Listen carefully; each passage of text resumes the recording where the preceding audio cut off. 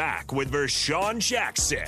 Sponsored by Wingstop on 93.7 The Ticket and theticketfm.com. All right, we're back here. Nick Sainert with you. About 15 minutes officially done left in the Captain's Show, sponsored by Wingstop. We might go over a little bit. Okay, so on the text line here, a lot of really good thoughts. Chris Raff chimes in. He doesn't believe 5 gets it done. I agree. I am with you, Chris. Here's an interesting take that I kind of have to agree with as well. I agree the standard should be higher, but if you bring him back at 3-9, are you really firing him at 6-6? Oof.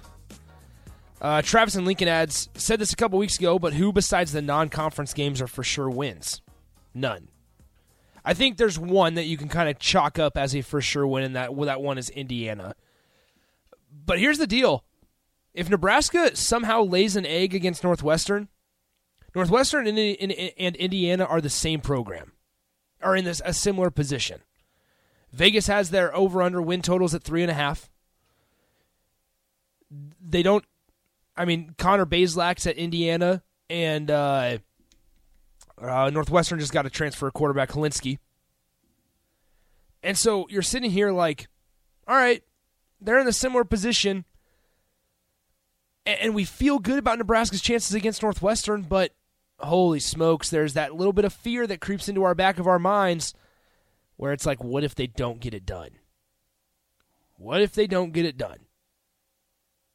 Because we're just so used to it kind of falling apart before it even gets going. And that's why a fast start and a hot start for Nebraska is so crucial this year.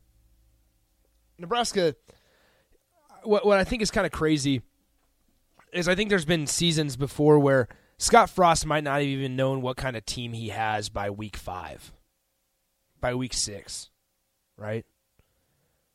We've seen two sides of a coin so many times with Husker football where we saw flashes, and yes, there's been a lot of changes, but with the program as a whole, in its entirety, right? We've seen flashes of really, really promising things. But then we've also seen the other side of the coin where it's been atrocious to watch and hurtful. Unfortunately. So, I think it's just so important, not only from a fan aspect, a media member aspect, to know what kind of team Nebraska is by week 4 or week 5. And partially that's finding an identity.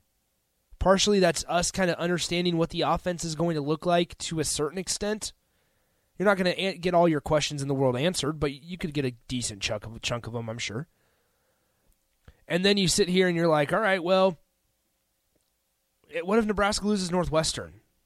It's going to be the same position that you were in last year with North Dakota and Georgia Southern as you were with Fordham and Buffalo.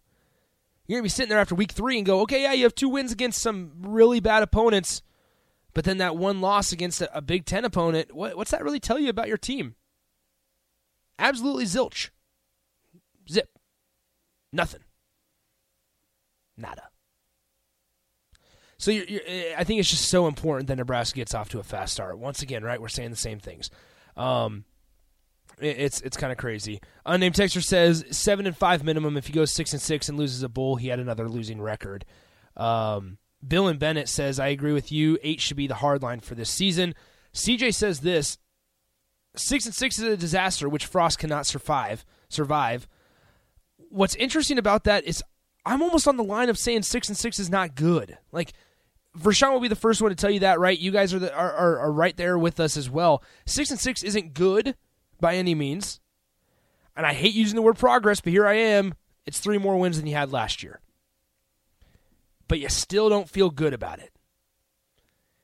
Because, let's be real, there's been no continuous success. And so now Nebraska is kind of in a fragile state as a program, and the fan base is kind of in a fragile state because we're sitting here going, yep, the only thing that we can do is be okay with progress right now at 6-6, and if they decide to bring him back, then our conversation next year is going to be, okay, how much more progress do we need to make? to keep Scott Frost another year. Right? It's going to be 6-6 was okay this year, but is 6-6 okay this next year in 2023? And you would hope the answer is no, because then you look at the grand scheme of the whole thing, and you're going to be in year 6.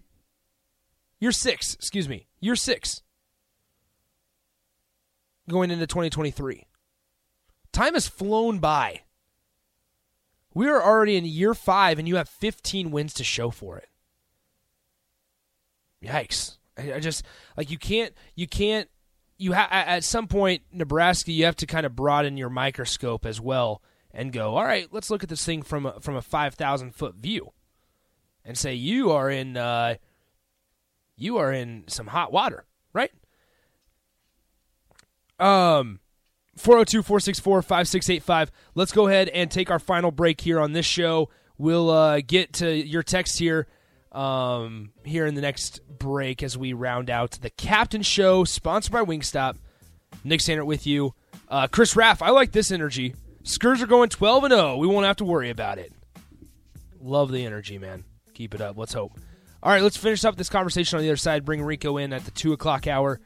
And continue, guys, on with your Tuesday. Coming up next on The Ticket. What's so special about Hero Bread's soft, fluffy, and delicious breads, buns, and tortillas? Hero Bread serves up 0 to 1 grams of net carbs, 5 to 11 grams of protein, and high fiber in every delicious serving. Made with natural ingredients, Hero Bread supports gut health, promotes weight management, and helps maintain blood sugar. Hero also drops other limited edition ultra-low net carb goodies like rich flaky croissants and buttery brioche slider rolls. Head to hero.co to shop today.